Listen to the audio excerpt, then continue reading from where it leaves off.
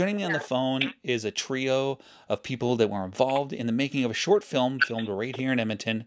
Chrysalida is the name of the short film. And we've got the director and co-writer, Willem Shahal. We've also got producer and co-writer, Catherine Mondragon. And we've got actress Kimberly Philpott on the phone today on Moving Radio. Guys, welcome. Thanks so much for taking out time to talk to us today. No problem. Thank you for having us. Yeah, thank you. This is a wonderful opportunity. No, it's a real pleasure. I mean, I watched the short film recently because you guys were kind enough to send it to me. And it was really quite gripping. I mean, I didn't know a ton from the email that I got, but when I watched it, I was like, wow. I mean, I immediately ended up watching it over again 2, 3 times due to the length and also due to the interest and the layers to it. So, without giving away too much to the audience, and more than you guys feel comfortable with, Willem and Catherine, can you guys give the audience a little insight into the roots of the script for the film? Because it's a really deeply personal story, as well as how you both collaborated on it. Well, William approached me, Catherine, and he asked me if I would help him write a script. I work as a writer at a production company where William is the editor and camera person, and but we wanted to do this project as our own project, and he told me a story that he had in his mind about a woman who spent a decade with a man who had almost killed her, and then she planned for 10 years to leave him. Little by little, I managed to get bits and pieces out of him, which was kind of a difficult process because he's a very visual person, and sometimes I'd be like, okay, let's sit down and you just tell me what you're thinking, and then I would get a notepad and a pen, and so it was this kind of very abstract writing process of trying to get everything out of Bill's head, and then I would write stuff down and send it to him, and he'd write stuff down and send it back to me. So it was a really interesting collaboration. What about you, Phil? What do you have to say? There was just a lot of listening in from other people's stories and trying to work that in. I was hoping Catherine to do a bulk of the writing. She ended up writing a whole page of monologue, an internal monologue that we ended up working into a whole scene. You kind of alluded to the fact that it is about abuse, and we're coming from one character, specifically their point of view and how they deal with it. So, I mean, because you come from different perspectives of how you've dealt with that situation yourself. You said that you've talked to other people as well. Talk to us a little bit about, how you have to treat that idea respectfully, right? For not only an audience that is going to take that in, but for an audience that felt that, for the people that you interviewed, right? Talk to us a little bit about the responsibility and how you negotiate to tell that story as best as possible. Well, you're right. The creation of a story like this is a big responsibility because it's a universal story that can apply to any gender, because people can be abused or be the abuser and be a man or a woman or other genders. We consulted with different people. We spoke to different women about their experiences. I wrote quite a bit about my own personal experiences, not with physical violence, but power struggles in relationships. I think everybody's had, that relationship where there's been power struggles. I tried to really go into myself and draw upon my own experiences as a woman in a relationship where I felt like there was a lot of power struggle, and was able to put that into the script. So there's a lot of scenes where the actress is in the kitchen and she's looking at the clock and she knows that her partner's about to come home and she can't move quick enough to get everything done. She knows that any minute now he's going to burst through that door, and she has no idea what's going to happen that night. And so I kind of drew upon some of my own experiences of knowing that somebody was going to come home who may not be in a good mood or might be angry and carry a lot of that emotional baggage with them. And that would make me feel very tense. And I would be looking at the clock. And so I put that right into the story. And so the clock becomes this very central rhythm. It creates a rhythm to the story. And time is very much a central theme in the story. But before I pass this on to Vil, we also spoke to other women, and the one woman actually gave us a line. I hope you swallow shards of broken glass. Yeah. Can you say it? I hope you swallow shards of broken glass. That line came from somebody who had lost her child, her home, her money. She lost everything to an abusive ex-partner. That was a line that we actually took directly from her words. And after she saw the film, she came to Vil and I, and she was like, you know what, guys? That was so powerful for me to see those words up on the screen. And seeing Kimberly act as that character was so cathartic for me. And it moved her, and it was very healing for her to see a woman going through what she had gone through. So that was a wonderful moment. And there was a point where I actually called up the cinematographer, Javier Calamaco, who is a friend of Vil's. And I said to Javier, tell me about who Vil is. I'm trying to write a bio about him. And Javier said, Vil is a very unique director and storyteller. He will take something that is traumatic and he will create art out of it. And then he will share that art with others. And in the process, not only heal himself, but heal the people who he is sharing the art with. I was blown away by that. And I realized, wow, this film is the kind of creation where by making it, by writing it, well, for me, by acting in it and telling the story, it's healing for us.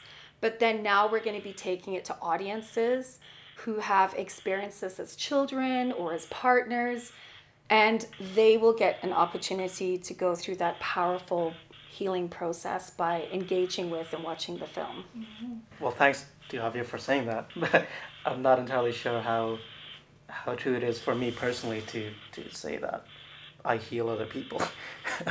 There's an understanding in art or any artistic process or anything that's sort of quote-unquote storytelling is that you must have something to say. If you're writing a book, have something to say. If you're writing a song or whatever, have something to say. I'm not sure how much I can follow that because, for one, I haven't lived many years. I don't know enough to be able to tell people, for one, how to live their life or what to do.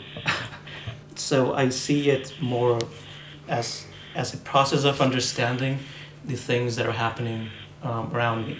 So it's not really telling people what to do with their lives, saying, if you're in a bad relationship, get out. It's a bit of a silly thing to say because I don't fully understand it and how complicated it can be. The process was really just listening to the people around me and me trying to make a sense of it. I'm trying to understand it myself because I think that's a little bit more fair to the process, to the people who worked on it. I think I just want to add to that what Vil did was he had this concept. He knew it was a story about a woman. And he came to women, like I'm, twice Vil's age. He came to women who were older and experienced and had gone through life's challenges and said, hey, I have this story.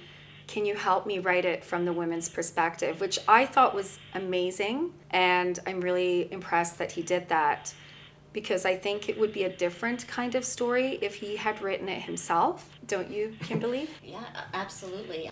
We're speaking on the phone today with Willem Shahal, who's the director and co-writer, Catherine Mondragon, the producer and co-writer, and Kimberly Philpott, the actress in the short film Chrysalida. Kimberly, we haven't really talked to you yet, so why don't we kind of focus on you a little bit? Because, as much as, Willem and Catherine are going through the writing process for something like this, you're the one that has to kind of embody it on screen. You have a master's in psychology as well as being an actor.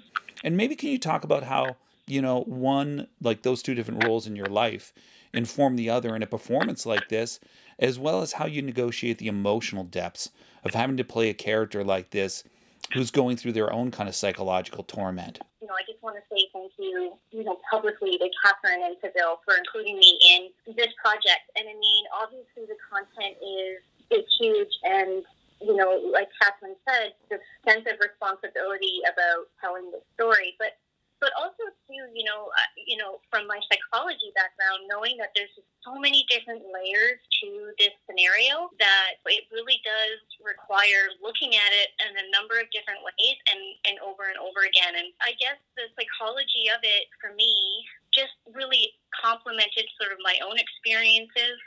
I also did some talking to some women that have had, lots of abuse in their life, and try to understand sort of like what was their inner thought, what was their inner monologue, and to try to really get a handle on what other people had gone through as well.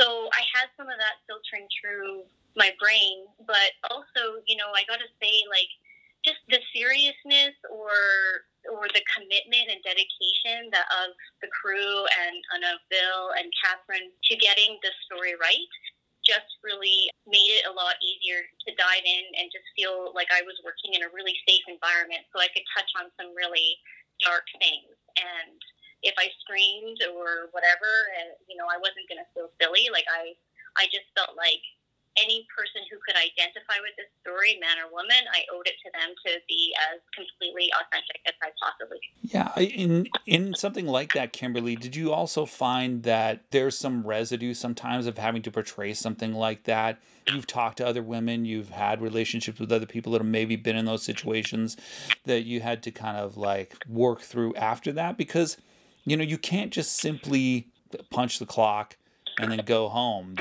There has to be some kind of decompression for yourself too.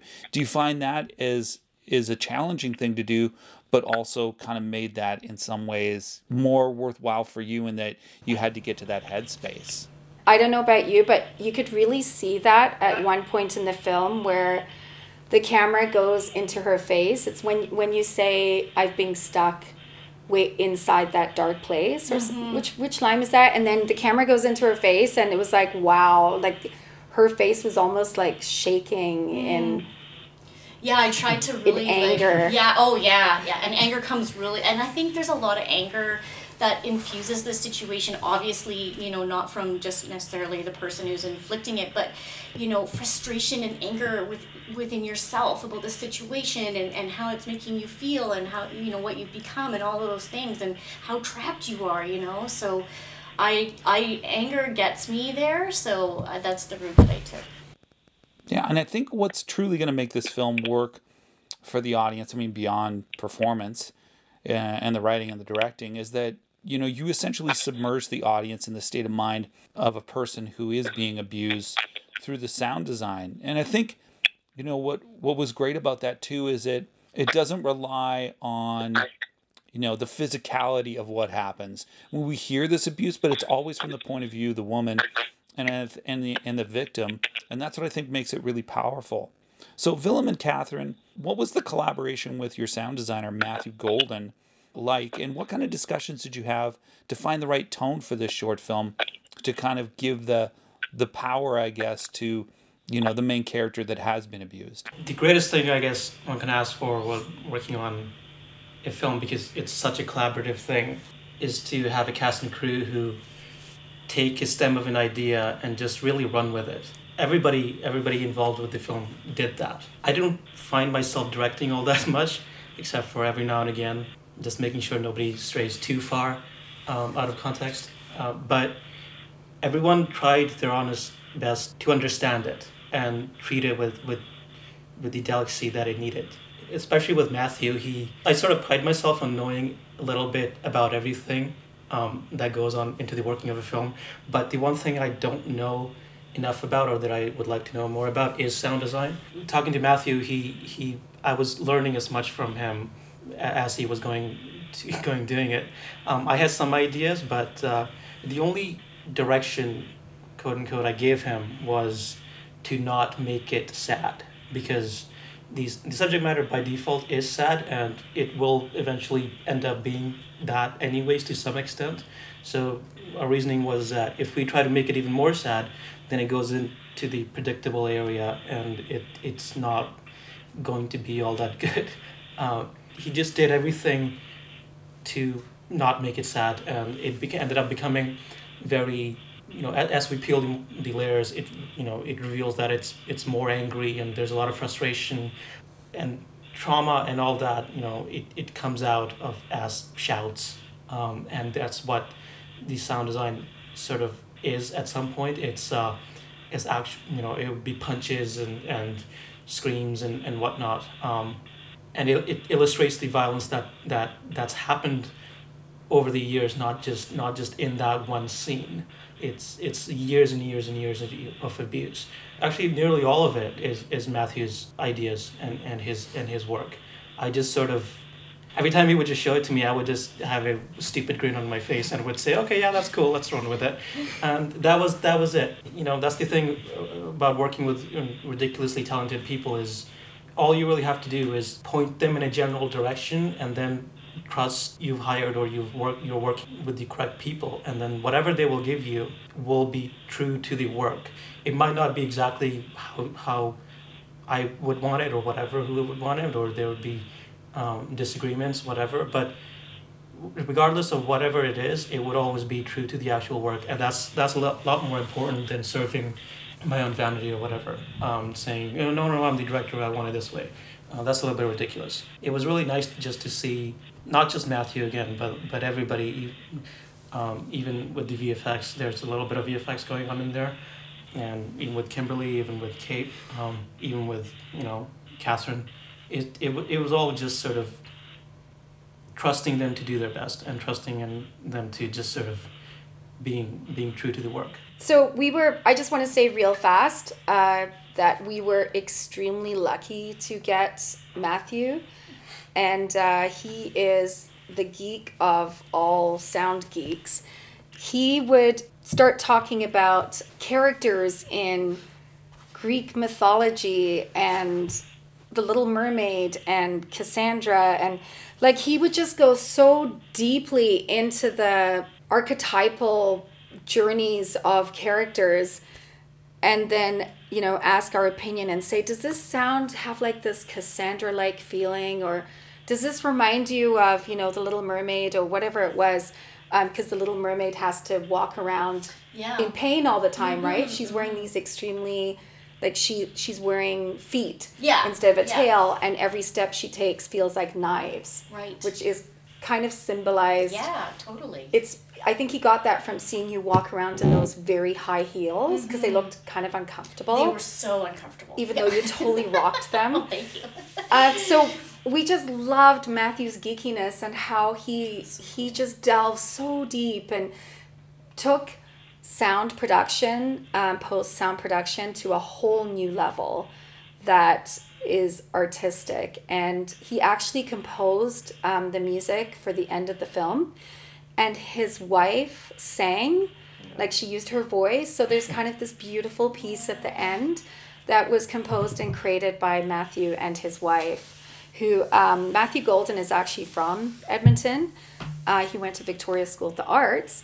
He actually ended up living in Mexico for the last 10 years and married a lady from Mexico, and they just got back here the day before the borders closed because of COVID. Oh, no. So we were just so lucky to have met him and to be working with him. We feel very privileged. Sort of one of the things that sort of separates a film from amateurism and professionalism is the quality of production design and sound design. Because when we were learning films a few years back, before we knew anything, it was, it's just actors in front of a camera, and that's pretty much it, without really understanding production design or sound design. So sound design is 50% of the film, and Matthew understands it. It was really important for him to live with it and learn it and understand it. Whatever he did, it was well worth it. I wouldn't say anything against it, but he proved me very wrong when initially I was very hesitant on keeping the ending without any sort of sound. I was like, okay, no, it has to,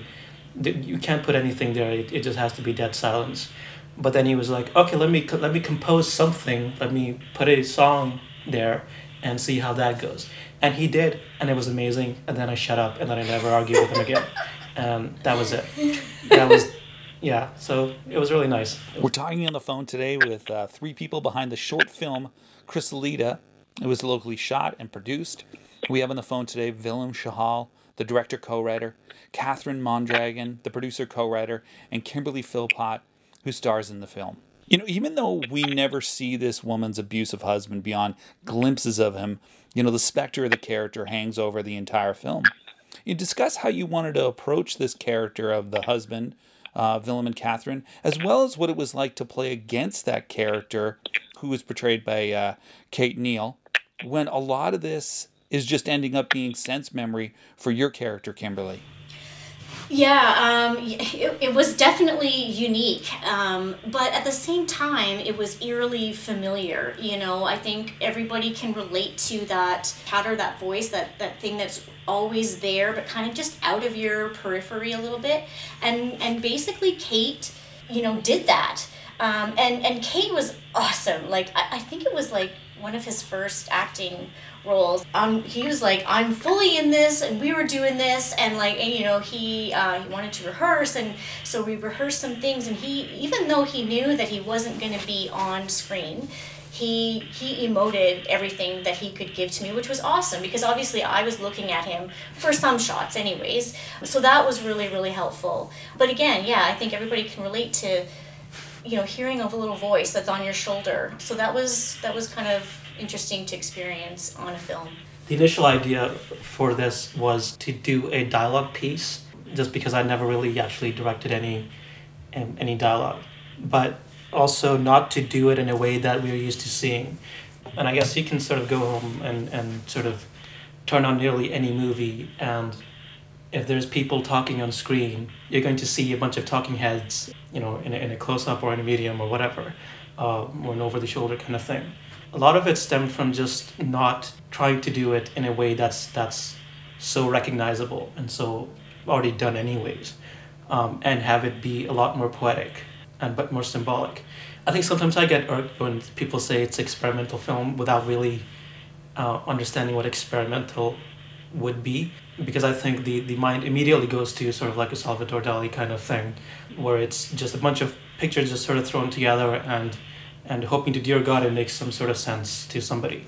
But I think with short film, there's a beautiful safety net of just sort of trying out different ideas, not really knowing whether they would work or not. And that's one of the things with, it wasn't intentional to not have him be on camera that way.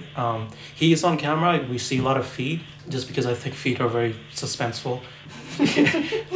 You know, the way you track them walking around the room and all that. And there's a lot of, the camera works is a lot, in a way it's from the POV of a child kind of thing, so it's always a little bit low. It's always sort of falling, kind of like your parents walking around the room, looking through corridors and whatnot, and there's a little bit of a distance. So there's always these sort of things that we always try to do in an experimental way, and it just means that we don't know if it's going to work or not, and it's all fair and it's all fun. And if it works, it's great. If it doesn't, then well, we can always go shoot another film. So no, we're not really losing much, and it's practice and it's fun, and I think it allowed both the actors to really sort of play a little bit more rather than have them, because the way it was written, we could have easily just done this with two of them sitting around a dinner table. You know, that would be it. But we didn't want to do that, so we wanted to play around with the typography of the room and present it as a maze or something.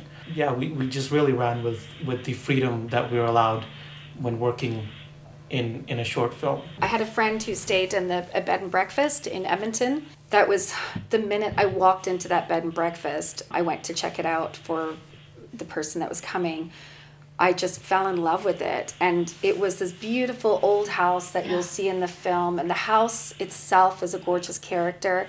We just want to give a shout out to Heritage House Bed and Breakfast for giving us a whole day, a whole weekend of their lives, including their kitchen, to allow us to shoot the film. And they were so wonderful and supportive in allowing us to take over. The Heritage House used to be the mayor of Edmonton's house. Yeah. And it's so large. It's actually still a bed and breakfast, but there's also community people that live there.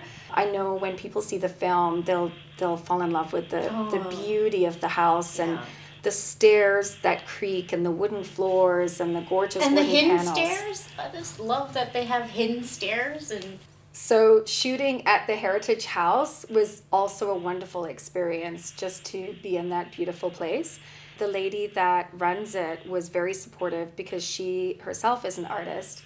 And I just want to quickly point out, you know, as well as everybody else does in film, that Alberta's really suffered under recent budget cuts. The funding has been slashed. Artists have basically lost funding that they were relying on and expecting. So we didn't even go the funding route because it's very difficult to get funding right now. We were able to put a little bit of money together to pay a few essential people. Everybody else who worked on the film did it out of the kindness of their heart and because they wanted to help us. This film is, as Francois Truffaut said in his manifesto, this film is made out of love. Because that's what people did. They gave their love to making this film. Most people gave it for free. So when we have our screening at the Grindstone Theatre, which is going to be on the 10th of July, we wrote to everybody and said, come and see your film. Because all of you put effort into making this film. It's not Ville's film. It's not Catherine's film. It's your film. You know, you kind of allude to the fact that you're going to have a screening, a small one, for some of the people involved with the film who worked on it. But like you kind of alluded to before, it's a weird time to be able to have to find an audience for a film that's about anything at this point in time. So what's kind of like the next step for you guys? I assume that probably, you know, a festival circuit, whatever that looks like, whether it's online or in person, as we're starting to see happens. I think the film is too important to not be able to find an audience, like as you alluded to before. So what are kind of the next steps for you as you kind of try to expose Chrysalida to a wider audience? Ville's invested all of his own personal funding into this film, and he and I applied to about 20 different festivals. Our dream is to show this film at the Edmonton International Film Festival. That's what, if we only get into that festival, we'll be so happy. So we're doing the festival circuit first because we'd like to get a premiere at a festival. And then after that, we would definitely want to get this film out to people who need it and just have screenings and maybe even develop, a talk around abuse and family violence. And I have a feeling that there will be people who will be interested in doing that, because it is a film with a message, and it's a message that needs to be deconstructed. Just like you see films about residential schools, they often get accompanied by a presentation to help people deconstruct that history. We're looking at a film that is trying to show and reveal something within the mind of a victim that's not always revealed on the screen. I think with COVID keeping so many people home, there's been a rise in domestic violence. There's been, unfortunately, a rise in suicides from women or people who are stuck at home with their abuser. And so sometimes during a time like this, where the whole world is in a state of pandemic, all of those disruptions, kind of family dysfunctions, become even more exaggerated. We're sending a message out there, and we'll do it on social media, on the internet, on YouTube, however we can get it out there. We're sending a message out there to women and women and men who experience violence, and children. You're not alone. We understand you. We get what you're going through. Mm-hmm. Until now, I hadn't really done anything that I would want to show to other people. Not that it was bad, but it was never designed with that intention. It was just me going, okay, well, I'm just sort of doing it for practice, and eventually I'll do something later on that would go to people. But this, I hope, really finds an audience, and we'll try our best to show it to people, because it's domestic violence. It's a weird thing, because it's still a stigma in the Western world, and people still don't really want to talk about it. At least what I learned is that it's a mental trauma as much as it is a physical physical one. For the victims, I would think it's very difficult to understand that first, because there's all sorts of weird reasoning and rationalizing about it. I hope somebody would see it, and if they can get something out of it, that's great.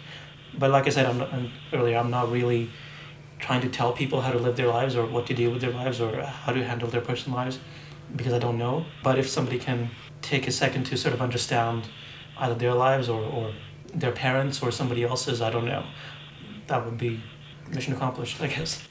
There's, I don't know if you remember the Dogma film, The Celebration, by Lars von Trier, I think made that one, where this family is having a big dinner and the son gets up in front of 100 people and he makes a toast to his father and accuses his father of molesting him and his twin sister. And his brothers and friends take him out and tie him to a tree at one point to keep him away from this dinner at the family's hotel.